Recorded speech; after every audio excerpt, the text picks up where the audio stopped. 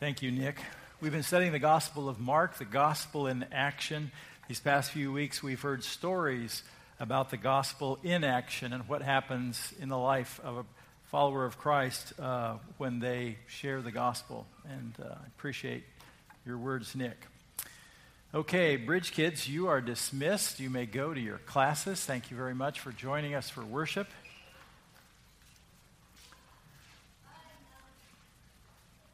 The rest of us are in Mark chapter 13. We're going to be looking at verses 1 through 13 this morning in the Gospel of Mark, the beginning of the end times.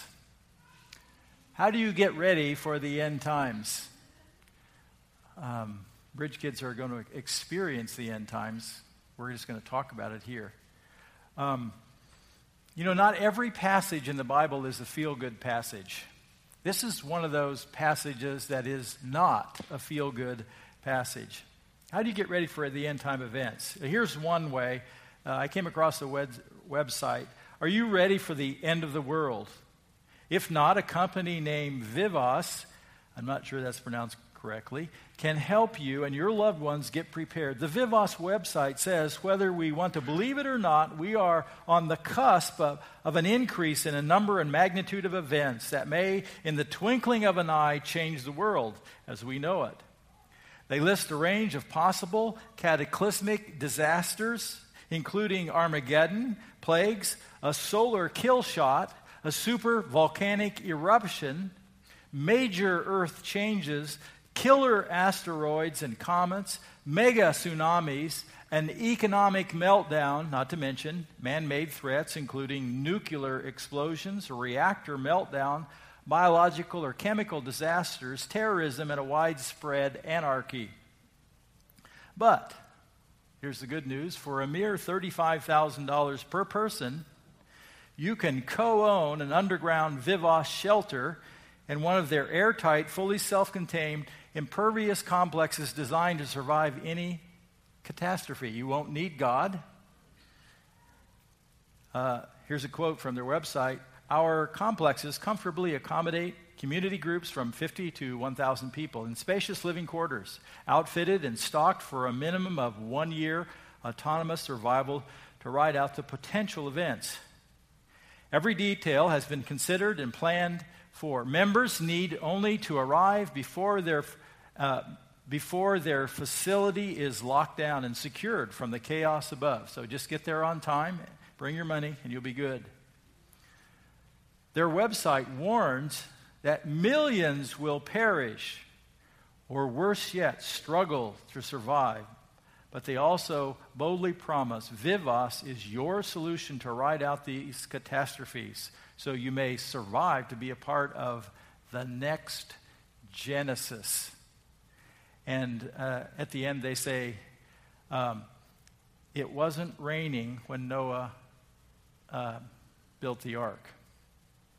So, when disaster is predicted, you won't need God. You'll just need Vivos. So why not use the fear that people have about the future and start a business? Jesus Christ was not a doomsdayer. He was a truth teller. And today our passage is truth about the end time events. So, on Sunday, this is the last week of Jesus' life. On Sunday, Jesus went to the temple. On Tuesday, Jesus went to the temple. On Monday, he went to the temple in Jerusalem. On Tuesday, he went to the temple in Jerusalem. This was the last week before he is crucified on Friday. It's Tuesday afternoon, his third day in the last week. And verses 1 through 4, we see the significance of the temple. The significance of the temple.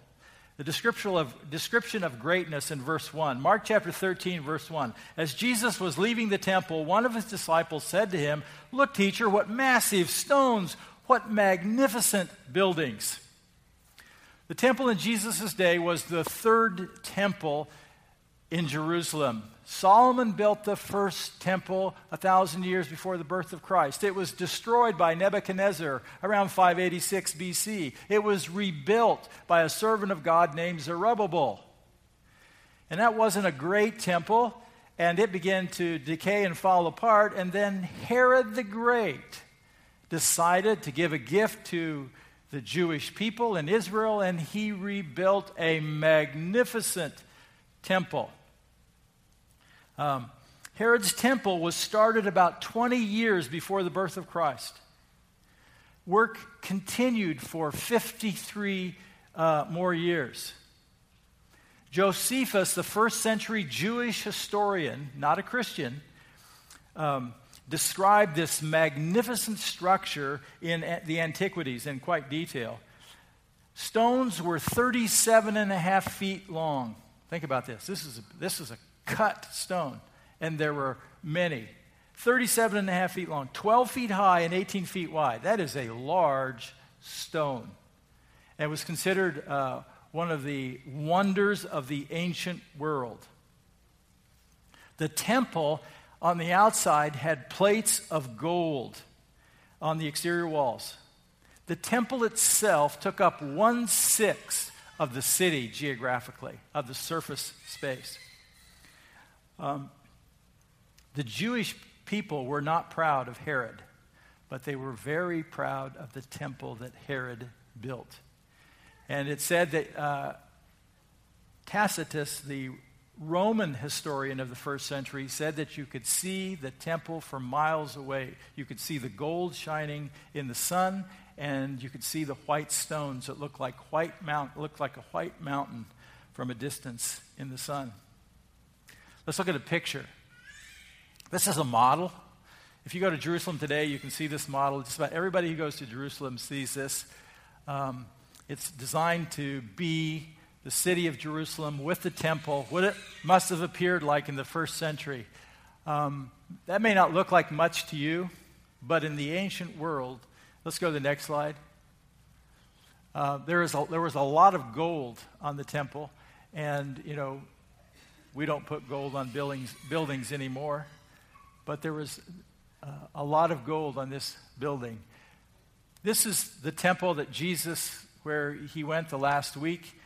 This is where, in the Old Testament, God dwelt in this building. They came to worship him here.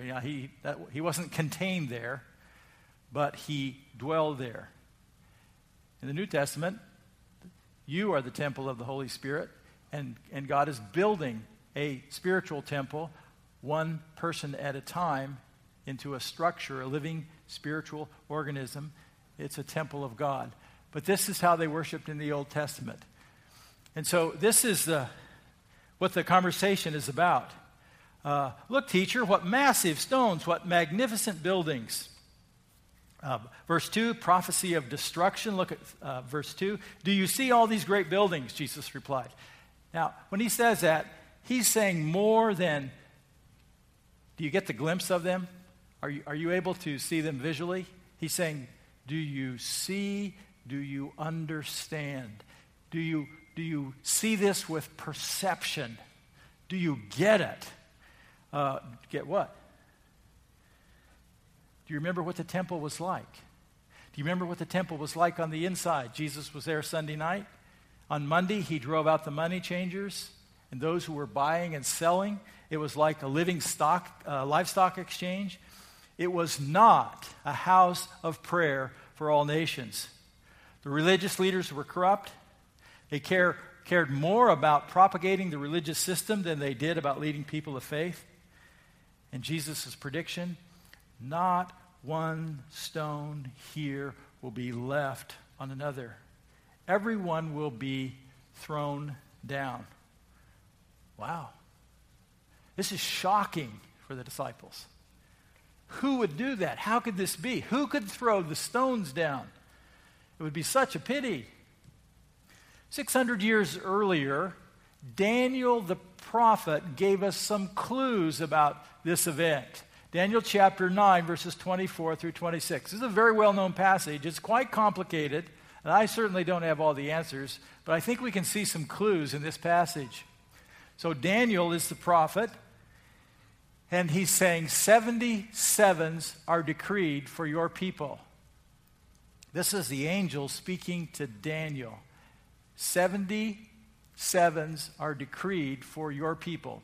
Daniel's people is the nation Israel, and your holy city, Jerusalem, to finish transgression, to put an end to sin. Has transgression stopped? Has sin stopped? Nope.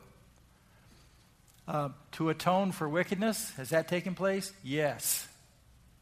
First century, Jesus died on the cross for an atonement for sin.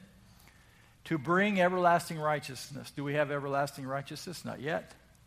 To seal up vision and prophecy, and to anoint the most holy place. So keep the slide right there. Stay back. Go back. So to anoint the most holy place.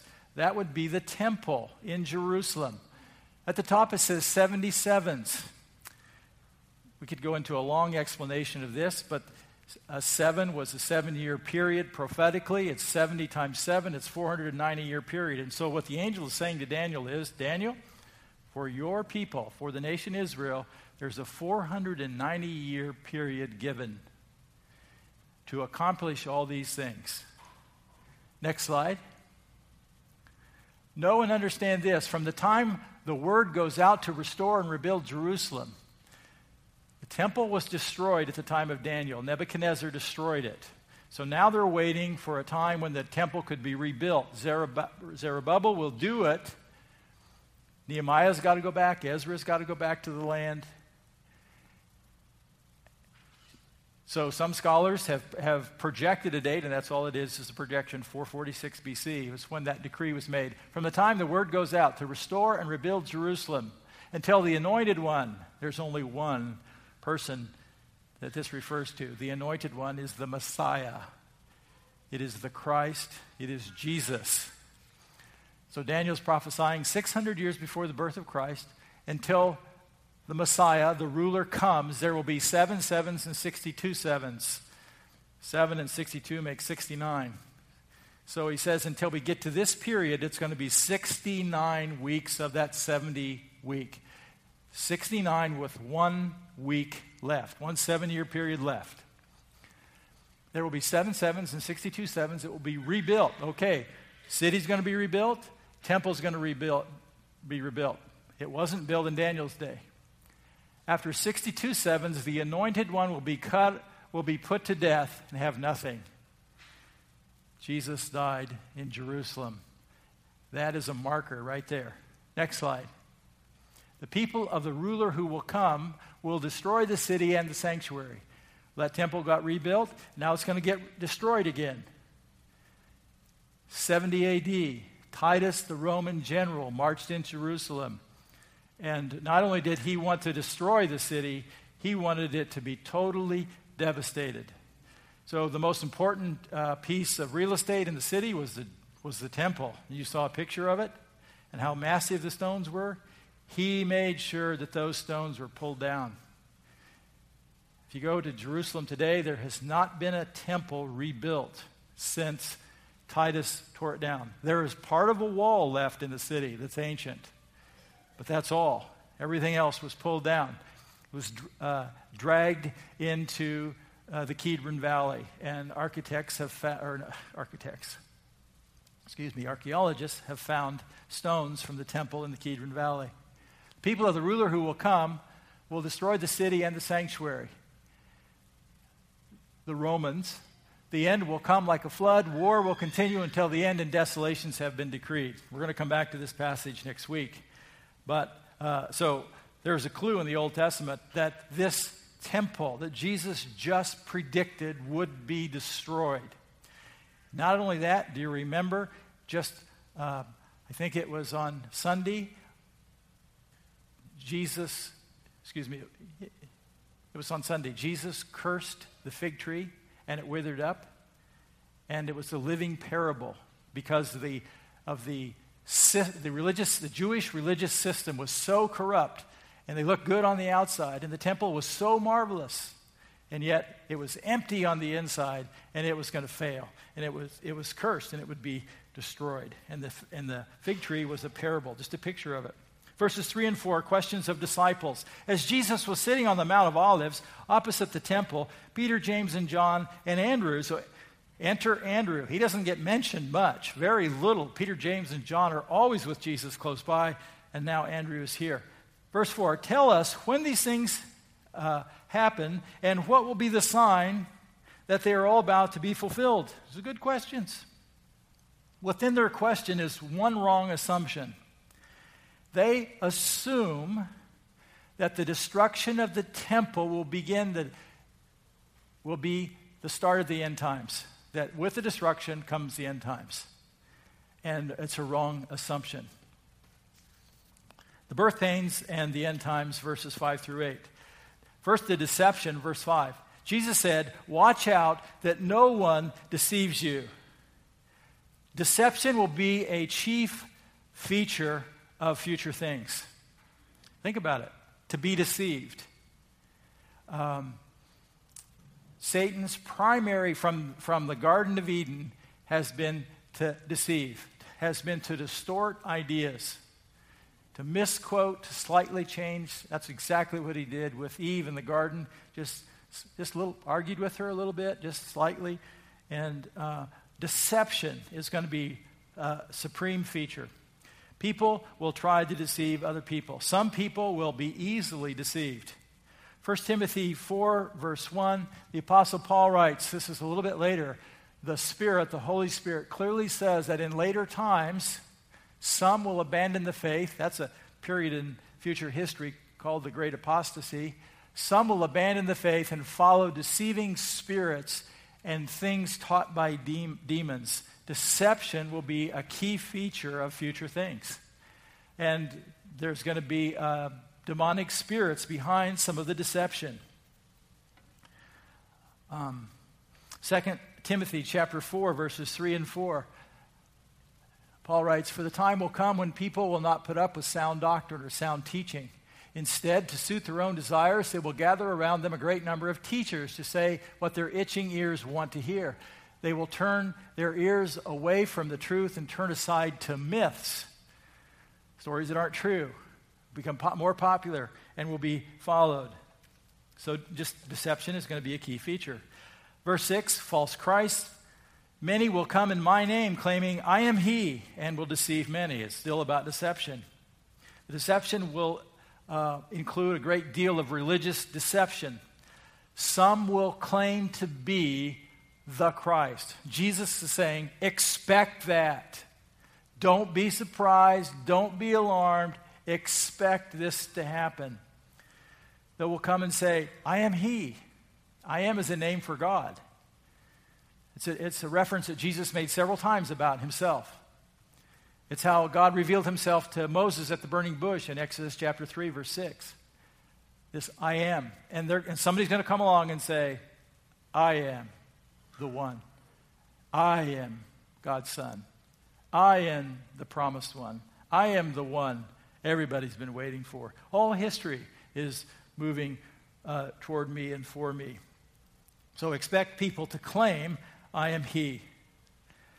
In my lifetime, and some of you will know these, Reverend Sun Moon of the Unification Church has claimed to be the Christ. Jim Jones of the People's Temple in Jonestown, Guyana, claimed to be the Christ. Charles Manson, famous death row inmate, claimed to be the Christ. I remember getting up on a Sunday morning, April 25th, 1982, the whole page in the Des Moines Register, and this was all over the nation. So I bet it was even made it to the Leader Telegram. Should go back and check this out. Lord Maitreya in the New Age movement appeared in the Himalayas, and it was announced to the world, New York Times, he was the Christ. Never heard much about him, but he was announced. David Koresh, Branch Davidian, Waco, Texas, February 28, 1993. That's when he meant his end time. In the future, here's the deal. Here's what Jesus was telling him. Think about this. This was the first century that he was talking to his disciples. Many people will be deceived. Many people are going to come in my name. They're going to represent me. They're going to say they are the Messiah. They are the promised one. Expect that, Jesus said. Look at verse 7. Next will be wars. When you hear of wars and rumors of wars, do not be alarmed. Such things must happen, but the end is still to come. Do not be alarmed. People get so upset over the news. I mean, I understand news events, and I don't enjoy all the news events, but Jesus is saying, don't be alarmed. This is not the end. So we have to be careful. So Christians want to grab some kind of news event, and then, oh, Jesus is coming, Jesus is coming. Yes, he's coming. No doubt about it, he's coming. But this event is not necessarily more important than yesterday or tomorrow. When you hear of wars and rumors of wars, do not be alarmed. Such things must happen. So, guess what? There are going to be wars and wars and wars and wars and rumors of wars. In Europe, over the last 300 years, there have been over 300 wars.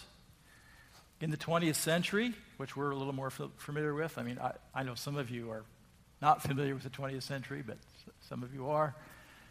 World War I, the Great War. World War II, the war that went end all wars. The Korean War, the Vietnam War, 2 wars in Iraq, Afghanistan. You know what? Expect wars to continue. Could you imagine the disciples being fast forward into 1,000 years into the future from their day? Where would that place them? Right in the middle of the Crusades. 300 years of the Holy Land being fought for by Christians and Muslims. The bloodiest part of the bloodiest history of the world. Over the Holy Land. Wars and wars and wars and wars. Don't be alarmed by wars. The point is, Jesus is preparing his followers for the future. Verse 8, political and environmental upheaval. Look at verse 8. Nation will rise against nation, kingdom against kingdom. There will be earthquakes in various places and famines. There are beginning of birth pains. These are the beginning of birth pains. Expect political upheaval. Boy, all you have to do is read the news, watch it on television.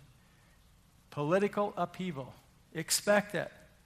Governments will change. In the disciples' lifetime, this is after Jesus went to heaven, but while the disciples, most of them were still alive, in a 4-year period, Rome had 4 emperors in 4 years.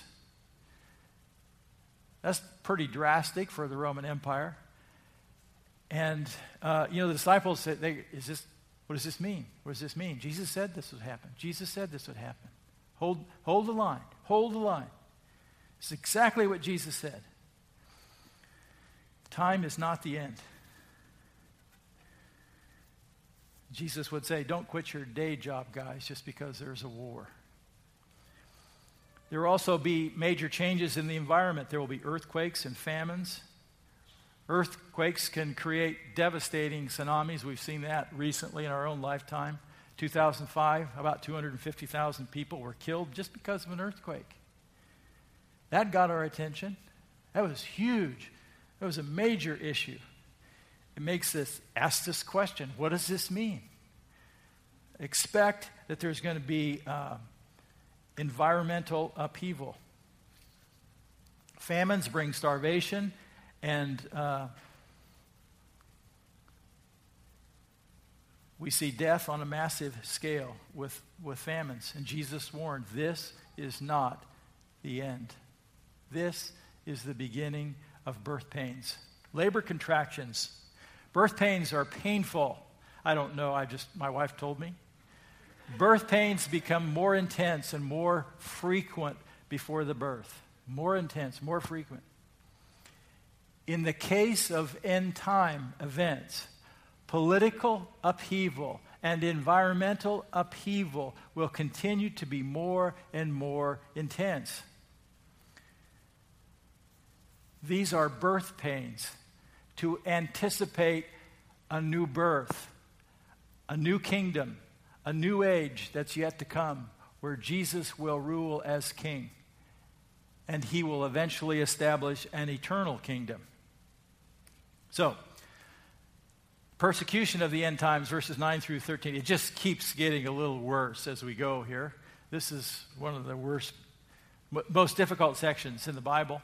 Persecution of the end times. Persecution from governing authorities, verse 9. So he's talking to his disciples, Peter, James, and John, and the rest. This is around 30 A.D. or 33 A.D., however you want to do the calendar. He says, you must be on your guard. You will be handed over to the local councils and flogged in the synagogues on the account of me. And you will stand before governors and kings as witnesses to them. It will apply to Jesus' followers in the first century, and it applies to Jesus' followers today. In their case, there were local councils in the synagogues. And in the synagogue, you could be, for stepping out of line or being a heretic of some kind, you could be flogged with 39 lashes from a whip. If you read 2 Corinthians chapter 11, verses 24 and 25, it's exactly what happened to the Apostle Paul. 5 times he received 39 lashes from the Jews for being a witness for Christ, for speaking up for Jesus. He was persecuted. 3 times he was beaten with rods by the Jews. 1 time he was stoned, like capital punishment, and left for dead. And he survived. This was real persecution. In the case of Paul in Acts 21 through 28, he was arrested in Jerusalem. He gave his testimony to an angry crowd. He spoke before the Sanhedrin. Do you remember who they are? They were like the ruling council in Jerusalem, the most important group made up of Pharisees and Sadducees and the high priest. They were very angry with him, and he witnessed before them. He was transferred to Caesarea after a plot to kill him. He was on trial before Governor Felix. He was on trial before Governor Festus. He was on trial before King Agrippa. And then he went on to Rome, where his desire was to appear before Caesar. We don't know if he ever did. We don't know who he talked to, other than what we see in Acts 28, where he's chained to a Roman soldier in an apartment for 2 years. And we don't know what exactly happened to him. We assumed he was set free at that point. The point that Jesus is making is, to his followers, this is not going to be easy, folks. This is not going to be an easy life. I wonder if we're deceived. We have this idea that to be a Christian means, well, to be blessed means to be comfortable. It means prosperity. It means a good life. It means the best education, the best home. And we sometimes almost act like we're entitled to these things. We get confused with being American and being a Christian. And we sometimes get deceived. Jesus said we would get persecuted, we live in a country where I don't get persecuted. I'm not trying to, I like that. But everything Jesus said warns me life is going to be hard, and it can be hard, and that shouldn't surprise us. We should not be surprised. Verse 10, expansion of the gospel proclamation. And the gospel must be preached to all nations. Before the end, Jesus told his followers, the gospel, it is necessary. It is absolutely necessary. It must be preached. It must be proclaimed to all nations. This is number one priority. This is your job. He's telling his disciples. Remember, he's going to, after his resurrection, he's going to stand before them and say, therefore, go make disciples. Go to all the world. Make disciples. Baptize them in the name of the Father, Son, and Holy Spirit. Teach them to obey everything I've commanded you. The gospel, that's what the role of the disciples would be, proclaiming the gospel. Our role has not changed. It is still the number one priority. That's why we exist as a church, to help people connect with God and develop them into fully devoted followers of Christ. It is about communicating the good news of who Jesus is and what he's done for us, that he died on the cross, that he paid the penalty for our sins, and that he's accomplished everything that we need for salvation, and that he offers forgiveness when we place our faith in Jesus Christ and trust him and nothing else. It's not about good works, because he's done the work. And that's a message we receive by faith. The gospel must first be preached to all nations. So, Jesus doesn't want his followers to get sucked into the doomsday clock. He wants them to focus on their role, proclaim the gospel. It's going to be hard. You're going to be arrested. People aren't going to like you. You're going to go before governing authorities. Proclaim the gospel. Verse 11, he tells them how he's equipped them. Reliance on the Holy Spirit. Whenever you are arrested and brought to trial, do not worry beforehand about what to say. Just say whatever is given you at this time, for it is not you speaking, but the Holy Spirit.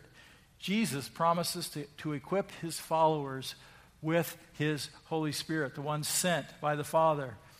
They must rely on him for wisdom and leadership and for guidance, and he will provide what is needed.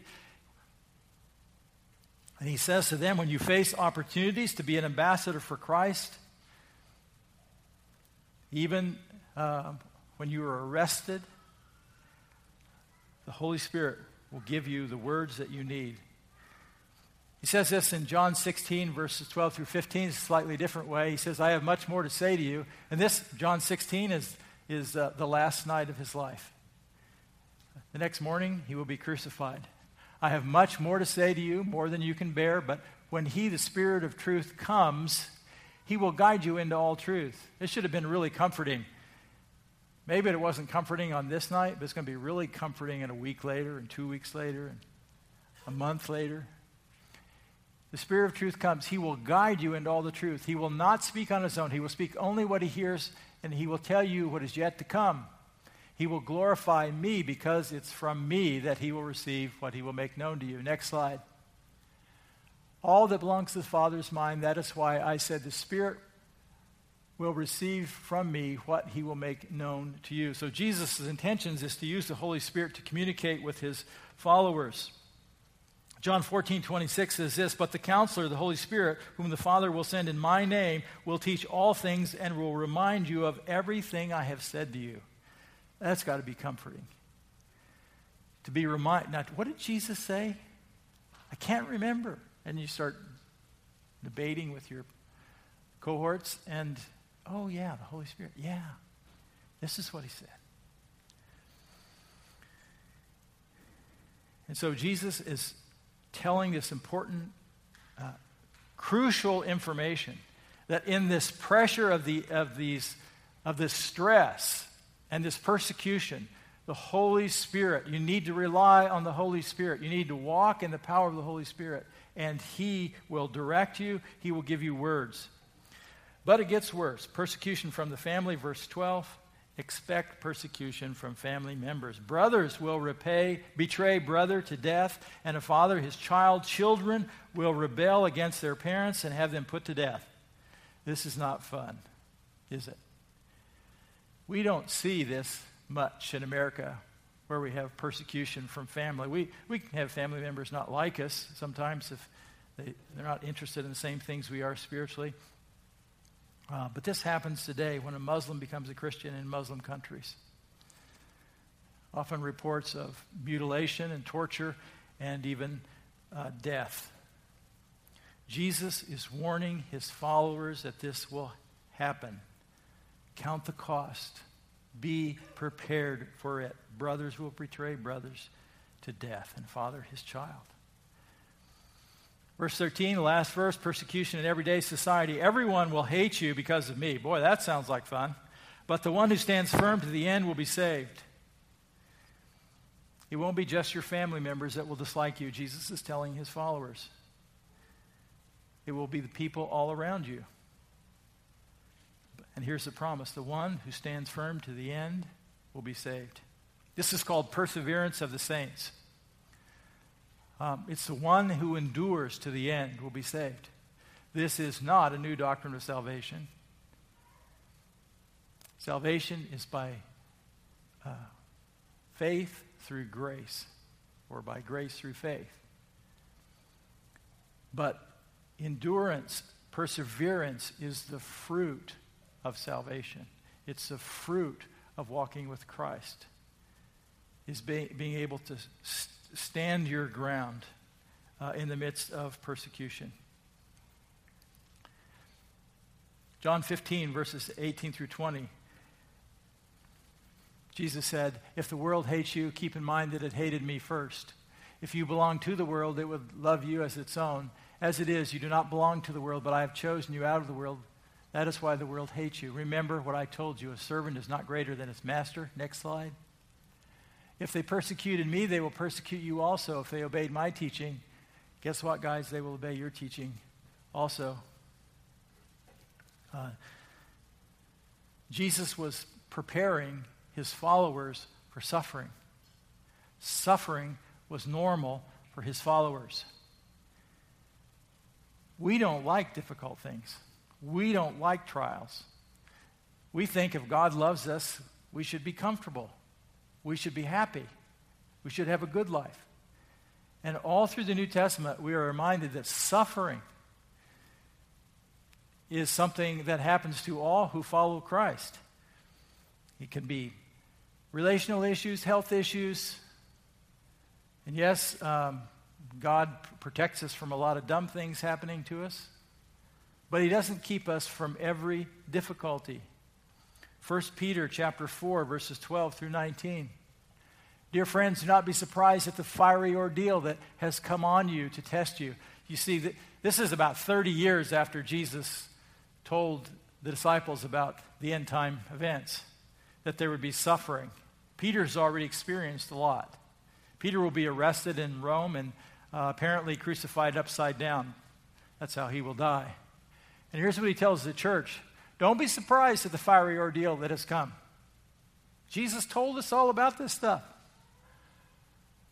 It comes to you as a test, as though something strange were happening to you, but rejoice inasmuch as you participate in the sufferings of Christ, so that you may be overjoyed when his glory is revealed. Next slide. "If you are insulted because of the name of Christ, you are blessed, for the Spirit of glory and of God rests on you. If you suffer, it should not be as a murderer or a thief or any kind of criminal, or even as a meddler. Because if you suffer for your disobedience, you should expect that. That would be justice. However, if you suffer as a Christian, do not be ashamed, but praise God that you bear that name." Last slide. "For it is a time for judgment to begin with God's household. And if it begins with us, what will be the outcome be for those who do not obey the gospel of God? And if it is hard for the righteous to be saved, what will become of the ungodly and the sinner?" Now the last slide. "So then, those who suffer according to God's will should commit themselves to their faithful Creator and continue to do good." That's it. Commit yourself to your faithful Creator and do good. Proclaim the gospel. That's the message Jesus wants his followers to have. Jesus wanted his followers to trust him. The night before his death, he said, "Trust in God, trust also in me. I'm going to go to my Father's house. I'm going to prepare a place for you." The disciples in Mark 13 were enamored by the magnificence of the temple. Jesus told them it would be destroyed. The disciples wanted to know when. What were the signs? No signs were given, only birth pains. They should expect political and environmental upheaval. They should not get sidetracked by any of these things. Their job is our job, to proclaim the gospel to all people groups. We should expect difficulty. We should expect there's going to be some suffering. We must rely on the Holy Spirit to advance the gospel. The kingdom of God is coming. The King is coming. And he's going to make all things right. You can count on it. But right now, it's birth pains. Let's stand and pray.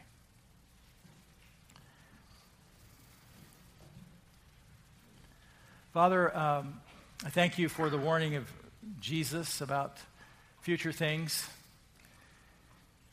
And Lord, a lot of these things are kind of discouraging, but yet